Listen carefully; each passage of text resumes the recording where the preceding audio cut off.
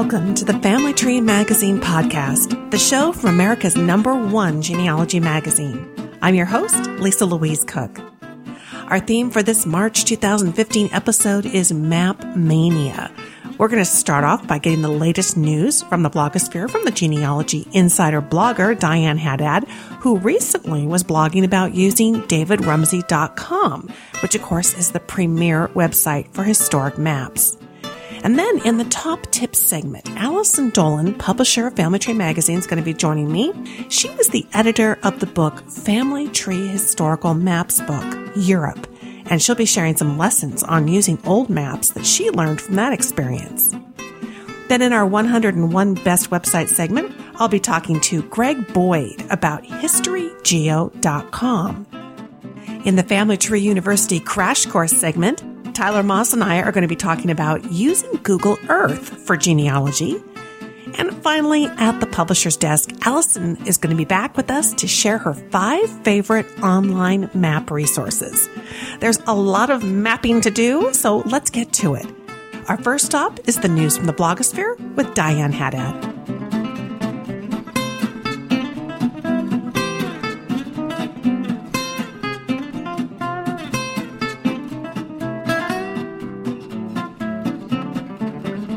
Well, we're going to kick off this March 2015 episode devoted to Map Mania with Diane Haddad. She is the editor of Family Tree Magazine's Genealogy Insider blog, and she's been blogging about maps. Hi, Diane.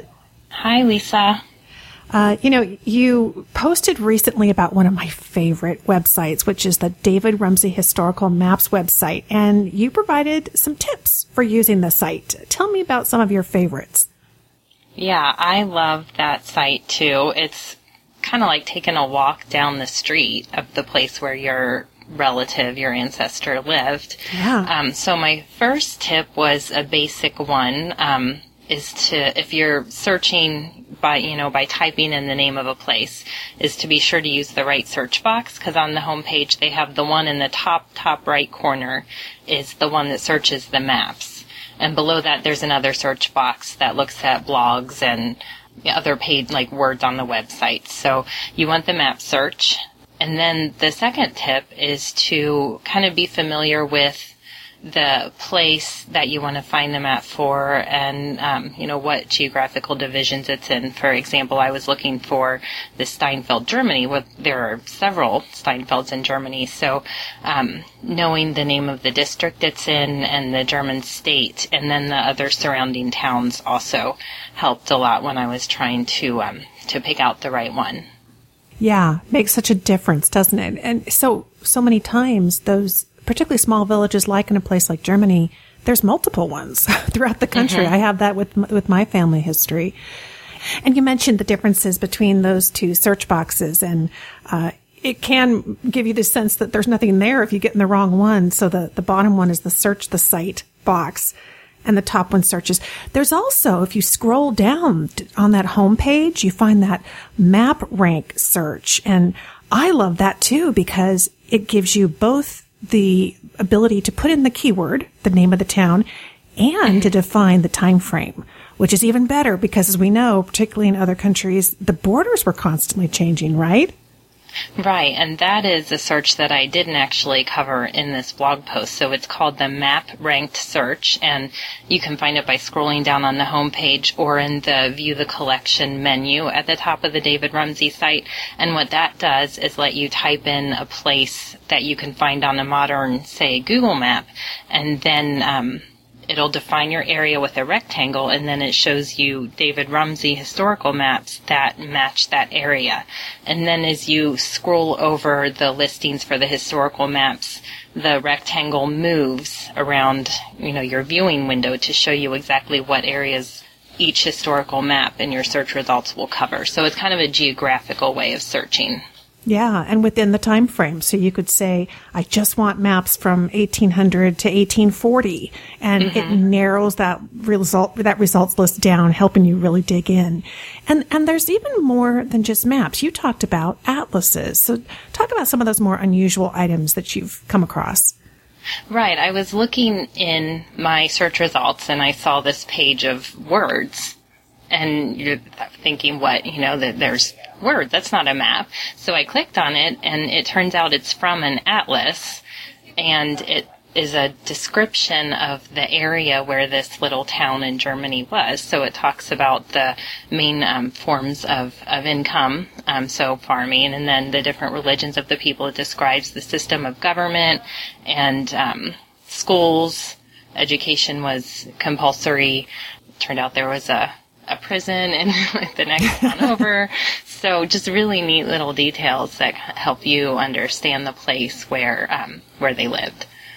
Yeah, you gotta love that. I mean, because his collection is so broad. I mean, I know he's up to about 55,000 digital items on the davidrumsey.com website, but that's coming from a collection of over 150,000 pages and maps within the entire David Rumsey collection. So there's bound to be a whole lot more in there just besides maps, and all of that certainly can help us out with our family history. This is a great blog post. We'll have a link to it in the show notes. It's called Tips for Using the Free David Rumsey Historical Maps website. Thanks so much, Diane. We'll talk to you next month. That sounds good.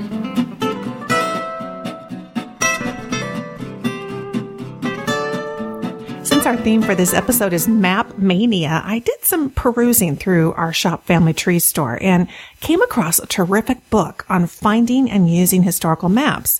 It's called Family Tree Historical Maps Book, Europe. Well, the book was compiled and edited by our own Allison Dolan, and I've invited Allison to join me for this top tips segment to talk about the curation process for this book and some of the tips that she can share with us from that experience. Hi, Allison. Hi, Lisa. Thanks for inviting me to be here. Yeah, well, this book is terrific, and I can just imagine the job that it was putting it together. I'd love to have you share with us some of the things that you had to keep in mind while pulling all of these maps together, and some of the tips we might be able to employ in our own genealogical research. Absolutely. Well, first off, I have to say that it was both a treat and a challenge to get to look at old maps for a couple of months. You know, that was my job. They had to twist my arm to convince me that would be a good idea, right? Right. It was really a great project. I was delighted to get to do. But, when you look at the finished product, it all comes together so beautifully, but you might not think about all of the challenges and things that you have to keep in mind when you're putting together a book like that. So the book really is a directory, an atlas, if you will, of historical maps, and we specifically focused on the time period from the 1700s to the 1900s so that the maps would cover the time period when most Americans' ancestors immigrated. That way you could get a better idea of what your ancestors' homeland looked like, what the borders were and all of that, when they left and as you're tracing your ancestry back in Europe. So that's important from a research standpoint. Of course, we also wanted the maps to look really nice and be beautiful to look at. And then they had to be the right size to fit in a printed book. Sometimes I think when you're looking at historical maps, there can be a high level of detail and a low level of detail. And one of the things that was interesting about picking maps for this book was finding that right level of detail where a map isn't super useful when you're looking at the whole context of, say, the entire country of Germany or Ireland or Poland if there's so much detail that when you look at it, you can't kind of distinguish one thing for another. If you're looking for certain cities, say, or geographical features, and there's so much on the map and it's so dense that you can't sort one thing from another, that's not super useful. Then again, if there's not enough detail on there, if you're looking for a specific city or location and it's not on the map, that's not useful either. So we really tried to find that balance of picking maps that had just the right level of detail. And some maps, it's hard in a printed book to kind of balance too, showing the entire geographic context that is important for research purposes, while also making everything on that map legible on the page. So we made a point of picking only maps that had a larger version available online, so that if people wanted to go and look at that in further detail, they could go online and do that. Oh, that's great. So it kind of cross-references to the maps online? Because I know one of your sources was, of course, that fabulous David Rumsey website, and he has thousands and thousands of digitized maps. I imagine one of the challenges was that, when somebody's looking for a particular country, depending on the time frame, it could be a completely different country, right? How do you cope with the fact that they're looking for one name, and in reality, when you're curating the map at that point in time, it's a completely different place? Yeah, that is definitely one of the challenges. And when you're using a resource like the David Rumsey Map Collection or the Library of Congress or some of the other sites that have historical maps that you can view online, it is important to have that understanding of the historical context so that you know what you're looking for. One example that I would love to share is about picking some of the maps for the Eastern European countries. Obviously, if you're talking about a country like Slovakia or the Czech Republic, those are modern countries, but they didn't exist in the 1700s. They were part of other countries. They were part of the Austrian Empire, later Austria-Hungary. And so if I look for those places, some cases the Rumsey site might have that tagged, but you look at the map and you go, well, wait, where is it? It's not there because it wasn't necessarily carved out on those maps as a separate territory. Some it was and some it wasn't. So that's definitely something that you have to keep in mind when you're looking at the historical maps and searching for historical maps. Also keep in mind how those boundaries change. So if you're looking for some place that was in, kind of a border area, it's great to look for maps of both countries. You may find that they will all be useful. Yeah, that's a great point. Now, of course, one of the other challenges, particularly as we're talking about in Europe, we're talking foreign languages here. How did you cope with the language barrier in working with these maps? And the genealogist faces the same challenge. Yeah, that's a great question, Lisa, because that's not something that you would necessarily, again, think would be a challenge that you had to overcome. For the purposes of this book, because we have an English-speaking audience, we focused on finding maps that are in English. It's hard enough to kind of sort through all of the things that are on a map without having to also sort through language issues as well. So we did try to eliminate that barrier as much as possible.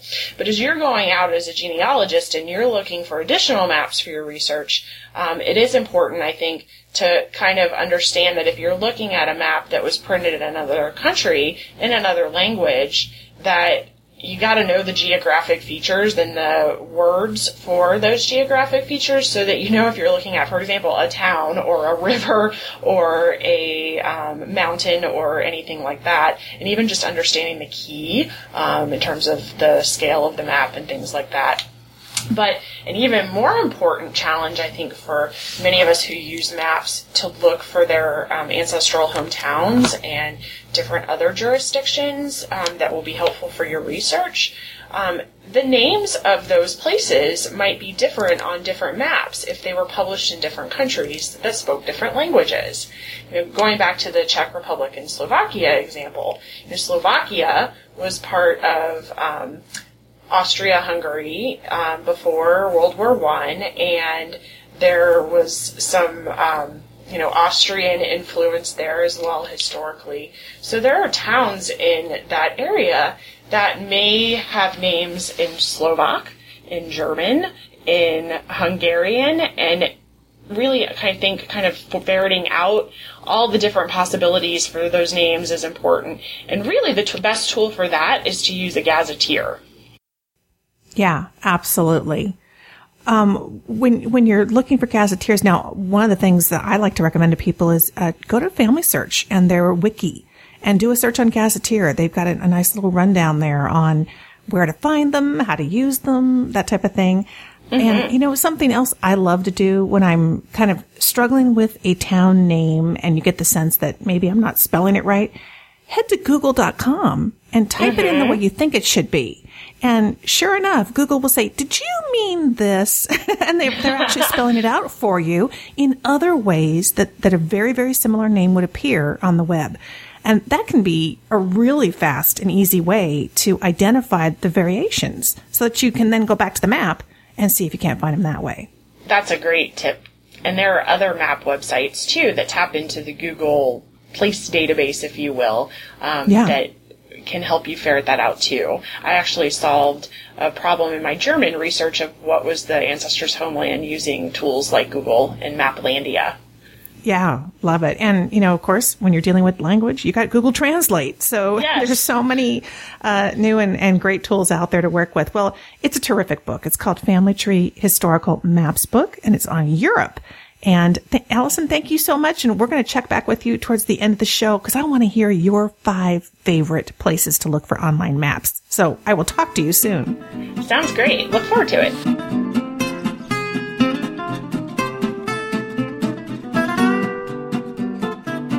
In this 101 Best Websites for Tracing Your Roots segment, we are going to head to historygeo.com. And here to tell us more about it is Greg Boyd, the creator and founder. Hi, Greg. Hey, Lisa. How are you this morning? Doing great, and excited to talk about my favorite topic, which, of course, is the geography of our ancestors' lives. And I know at your website, historygeo.com, you are focused on all of that. Give us the quick overview. What's the website about? Well, it is a wonderful way for people who have ancestry or research interest in basically the western 3/4 of our country.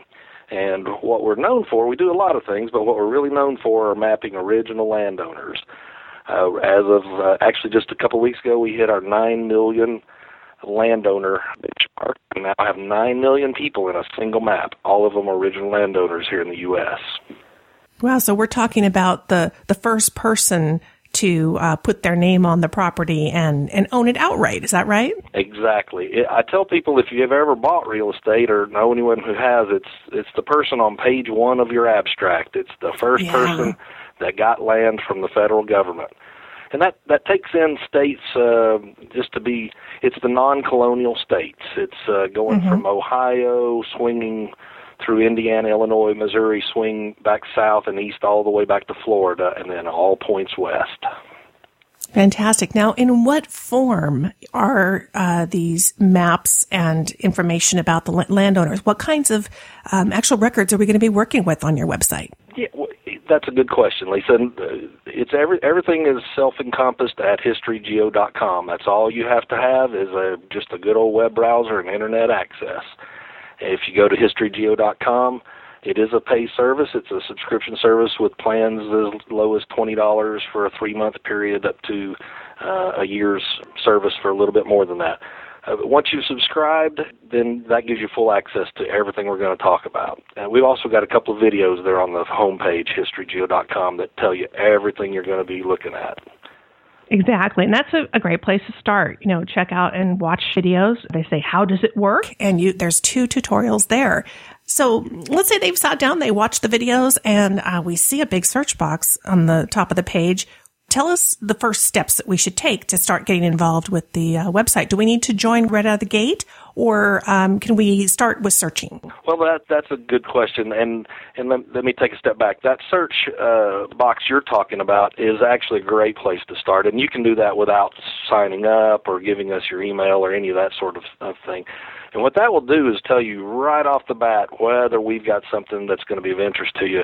It's a very broad surname search, so if you'll put just any surname in there, we'll immediately give you a list of the states that we show people by that surname in our maps, and then specifically which tool that they show up in. And that can be which state that they show up in the First Landowners Project, or another project we've got, which probably don't have time to get into too much, but it's called the Antique Maps Project, which can encompass, or does encompass, a lot of the eastern seaboard with old survey maps and old atlases from the primarily 19th century. But anyway, that surname search right there on the home page is a great place to start without having to subscribe. It'll show you all the different maps and states and even counties that those people are going to show up in. So if you know you're researching, say, somebody in Texas County, Missouri, the Schwartz family, for instance, you'd put Schwartz in there, and boom, it will come and show you here are all the counties in Missouri that the Schwartzes are in, and then you can start seeing if those are going to be your people or not. We don't make a big deal of it, but if somebody signs up and this says this is not for me and emails us, we'll cancel and refund them immediately. We've only had that happen a few times in our history with thousands and thousands of subscribers. That's how sure we are that you're going to like what you get here. But that people really do have a no-risk opportunity to use our service, and many take advantage of it. So I did just what you said as you were talking. I put in first state, and that brought up which counties were available in the state. And then I also did a surname search, which then showed me across the country where you have indications of that name.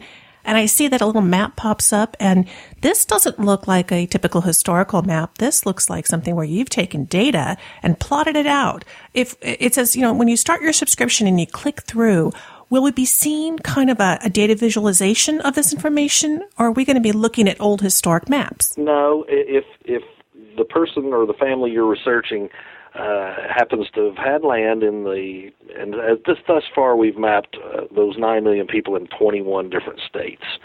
So if they're gonna, for instance, say we went to the main first landowners tool and you put, I said the name Schwartz, it would show you all the states that the Schwartzes come in, and this would be visually in a U.S. map. You would click on the state you're interested in, that would drill down to, say, Missouri, show you all the counties that the Schwartzes are in, and so on. You can click on Texas County, then it would take you all the way down to Texas County and show you where all the Schwartzes are, and so on. So there's a lot of ways to get to the information. And this map we're talking about is something we drew. It's not something that you could go get anywhere else. Right. Those 9 million people in that map have never been mapped before, at least not in total. So, and the really fun thing about it is, and we used to, and we still do, we publish these in book form for about 500 counties at our parent company, Arfax Publishing. But the fun thing about this is, if say your ancestor is on a county line, well, you won't have to buy the book for the next county like you used to have to. Now they're right there next door to them. The county lines don't mean anything visually in the map. It's a single map of the entire United States. So all that stuff comes together in a really organic and easy way. And those videos, very unique way. Yeah, those videos really tell the tale. I get kidded often, a lot of our clients in the points north, about my little accent, but you have to get used to it a little bit. So, but those videos, particularly the first landowners, is over 30 minutes long. So it's more than just a quick, and it's a real down and dirty, and here's exactly how you do it, kind of an education opportunity.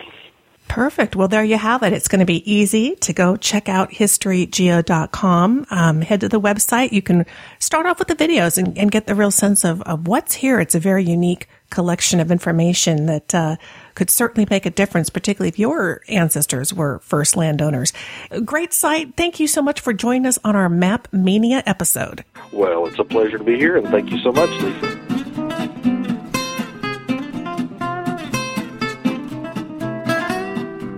Hello, everybody. This is Tyler Moss, the online editor of Family Tree University here, and for this Family Tree University Crash Course segment, we're going to turn the tables a little bit, and I'm going to actually be interviewing Lisa about her class for FTU called Google Earth for Genealogists. Thanks so much, Lisa. Hi. Now, can you give us a quick overview of what Google Earth is for people who may not be familiar? Yeah, it's a free, basically, software that you can download online. And, when we think of Google.com, we think of it as websites. And first and foremost, a search website, and they have a couple of different sites for different tools they have. But this particular tool is actually a downloadable software program.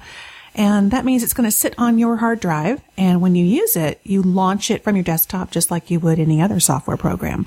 But it is absolutely free. And in fact, the big thing that happened in the last couple of weeks is Google Earth Pro has also gone free. So you can download that, and it has a couple of extra features that the free version in the past hasn't had, but it's essentially a 3D mapping tool. It's a way to search for places and create and save your own maps to keep them for yourself personally, and then also to access a lot of great online data that's available right through the Google Earth interface so that you can use it in a ton of different ways. Well, and as you mentioned, it sounds like it has a lot of different applications, but maybe could you give us some specific examples of, as a genealogist, how you specifically are using it? Yeah, absolutely. And it's, first and foremost, what will catch your eye is the fact that it includes historic maps right in Google Earth. And those are found in the Layers panel. And they come from the David Rumsey website, davidrumsey.com, which we've been talking about on this episode, certainly, and with our mapping theme.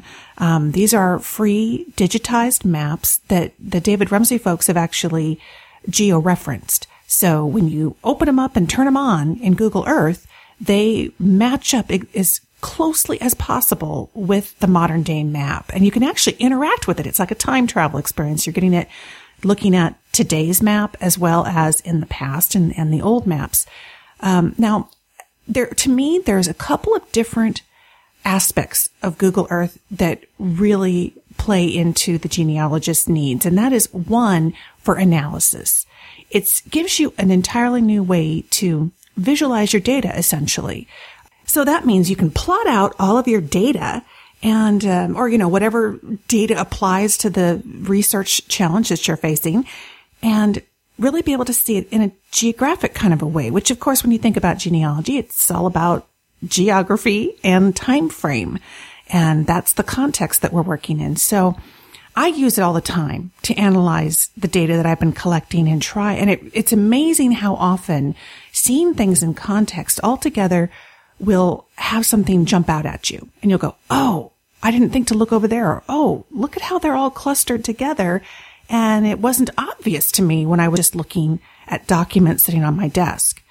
But another aspect and another way that I use it quite often is, besides just research, which is looking for locations, finding places on the map, using the historic maps, just regular research work, it's also the storytelling component. And I think this is probably an element of Google Earth that really isn't obvious at first glance, but it's actually really powerful because you can, while you're plotting out this information, you can include in your place markers, photographs, images, even elements of Google Books, a digitized book that you found online, videos, any kind of text information that's been transcribed, whatever applies to that particular location, you can include this in your place marks, and then you can take your viewer on a moving digital tour of the world, accessing all this different content, and you can record it right in Google Earth. Tyler, Google Earth Pro, the one that just went free, that includes an HD version of recording your tours, which makes it even better. So it's like kind of creating a not really a DVD, but a video, or even like a video game that's just going to blow the socks off, particularly the non-genealogists in your life. And it's going to help them visualize and kind of get why all this family history is important and really exciting. Absolutely. It sounds like such a neat way to really visualize and kind of interact in a multimedia way with your genealogy through these maps, which is so cool. Well, thank you so much for sharing that. You bet. And I encourage everybody to give Google Earth a try. Go download it. Go to Google and just type in Google Earth Pro download, and make sure you use the official Google site. We'll have a link in the show notes for it. And then play with it. And Tyler, I have a free video on my website that they can go and watch and just kind of get an introduction to it and see what you think. It's called Google Earth for Genealogy. It's at genealogygems.com. And you can watch that 1-hour class and really see a real life example of how I, as a genealogist, use Google Earth. I think you'll probably come up with some new ideas of how you would want to use it as well. And then in the Shop Family Tree store, we have my Google Earth for Genealogy video tutorial series. So if they really want to, if you're listening and you're thinking, oh gosh, I'd like to do some of those more specific projects, it's step-by-step video instruction with me walking you through it. And that kind of is a companion to my book, The Genealogist's Google Toolbox, which is the brand new second edition. So you can find all that in Shop Family Tree, and we will have links to those in the show notes. So happy Googling, everybody. Happy Googling.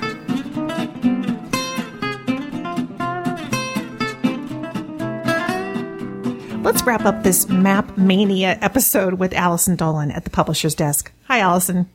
Hi, Lisa. Well, welcome back. We've covered a lot of geographic ground in this episode. And as I mentioned at the end of the top tips segment, I know that you have some mapping favorites. So hit us with your 5 favorite online map resources. With pleasure.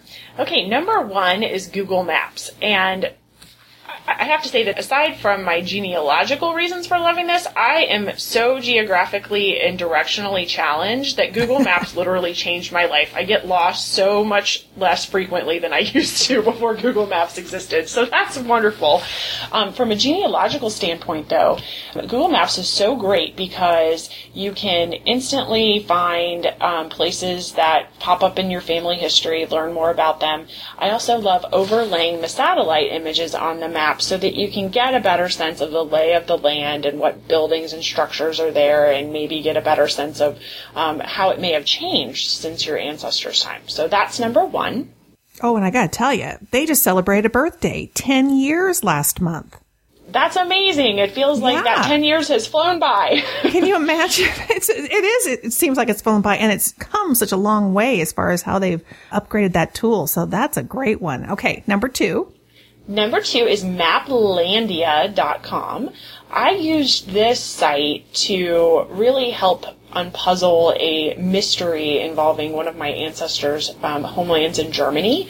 I had a place that I thought was a town or a pretty local jurisdiction, and it was mangled, as you might expect, through oral tradition. And so Maplandia pulls off of the Google Place names index, so it's kind of pulling in that Google Maps data, and then it also overlays some other things, and it helps, it provides some additional information about places. So using that, it's really good for Europe. I tried plopping in sort of different variations of what I thought that place name would be, and I got several different options for places, real life places in Germany, but seeing that overlay on the map is what helped me pinpoint what was the right place, because I knew it was in a certain area of Bavaria, and by seeing the place that popped up on the map that was next to an already confirmed location in that family line, I knew that I had the right place. And then I was instantly able to go to the family history library and find the microfilm records for that location, and I had my whole ancestral research off to a great start. Oh, fabulous. Okay, that's Maplandia.com, Landia. All right, number 3? Number 3, Sanborn Maps. These are the fire insurance maps that were created in the 1800s and 1900s. And a lot of times you can find a subscription database of Sanborn maps available through your public library. So check for it there. These maps are great because they give you such an awesome overview of what your ancestors' neighborhood was like, down to what kind of buildings were where. One thing that I've seen people do that's really cool is taking, say a census return and looking at all the names on the street and then comparing that, or sort of overlaying that information with a Sanborn map, so you can really see who was where. You can get a sense of where your ancestor probably would have gone to church or gone shopping, where the nearest businesses were for different things that they might have done. So that's super helpful, and they're fun to look at. Oh, yeah. And, over at Library of Congress, they have a terrific website devoted to Sanborn maps. It's loc.gov/RR/GOG/map/Sanborn. I know that's a long one. We'll have it in the show notes for you, but I couldn't more agree that I love the Sanborn maps and the detail that you get on those. Yes, well, you've just made a perfect segue to my number 4, Lisa, which is the Library of Congress. Yes. The Library of Congress has a wonderful collection of maps, and while only a fraction of them have been digitized and put online at this point, the ones that are available are so great and useful. If you go to loc.gov/maps, you'll find quite a wide variety of maps from different time periods and different styles of maps. One type of map that I really like is the panoramic maps of different cities across the United States. Oh, You've probably seen some of these appear in Family Tree magazine before if you're a regular reader. And they're just so, I think, interesting and fun to look at. You know, you've got that sort of 3D representation of what the city, how the city was laid out, and it's an art form as well as a geographical reference. Absolutely. Some of those are just beautiful. They are. All right. And number 5. Number 5, drum roll please, the David Rumsey Historical Map Collection. We talked about this earlier with compiling the book, how important of a resource this was. David Rumsey just has so many amazing maps, and the best thing about that site is the level of detail that you can zoom in on those maps. They are such high resolution, and you can get down and see the most tiniest speck of detail in those maps using their special map viewer. Oh, yeah. I mean, they're just amazing, and you can export them. That's the thing. They make them available to you for free, that you can export them, and you can get that really high resolution map. I love if you get to that home page and you scroll down at the bottom, they have that map rank search. And if you launch that, that gives you that ability to not only search by location for the map that you want, but search by time frame. And of course, that makes such a difference, doesn't it? Yes, it does. So definitely put that one in your toolkit of map resources. Awesome. Well, that's davidrumsey.com. And at last count, when I checked, they were at about 55,000 digitized maps online. Well, what a fabulous list. Okay, number 1, Google Maps. Number 2, Maplandia. Number 3, Sanborn Maps. Number 4, Library of Congress. And number 5, David Rumsey. The perfect way to wrap up Map Mania. Thank you so much, Allison. Thank you, Lisa.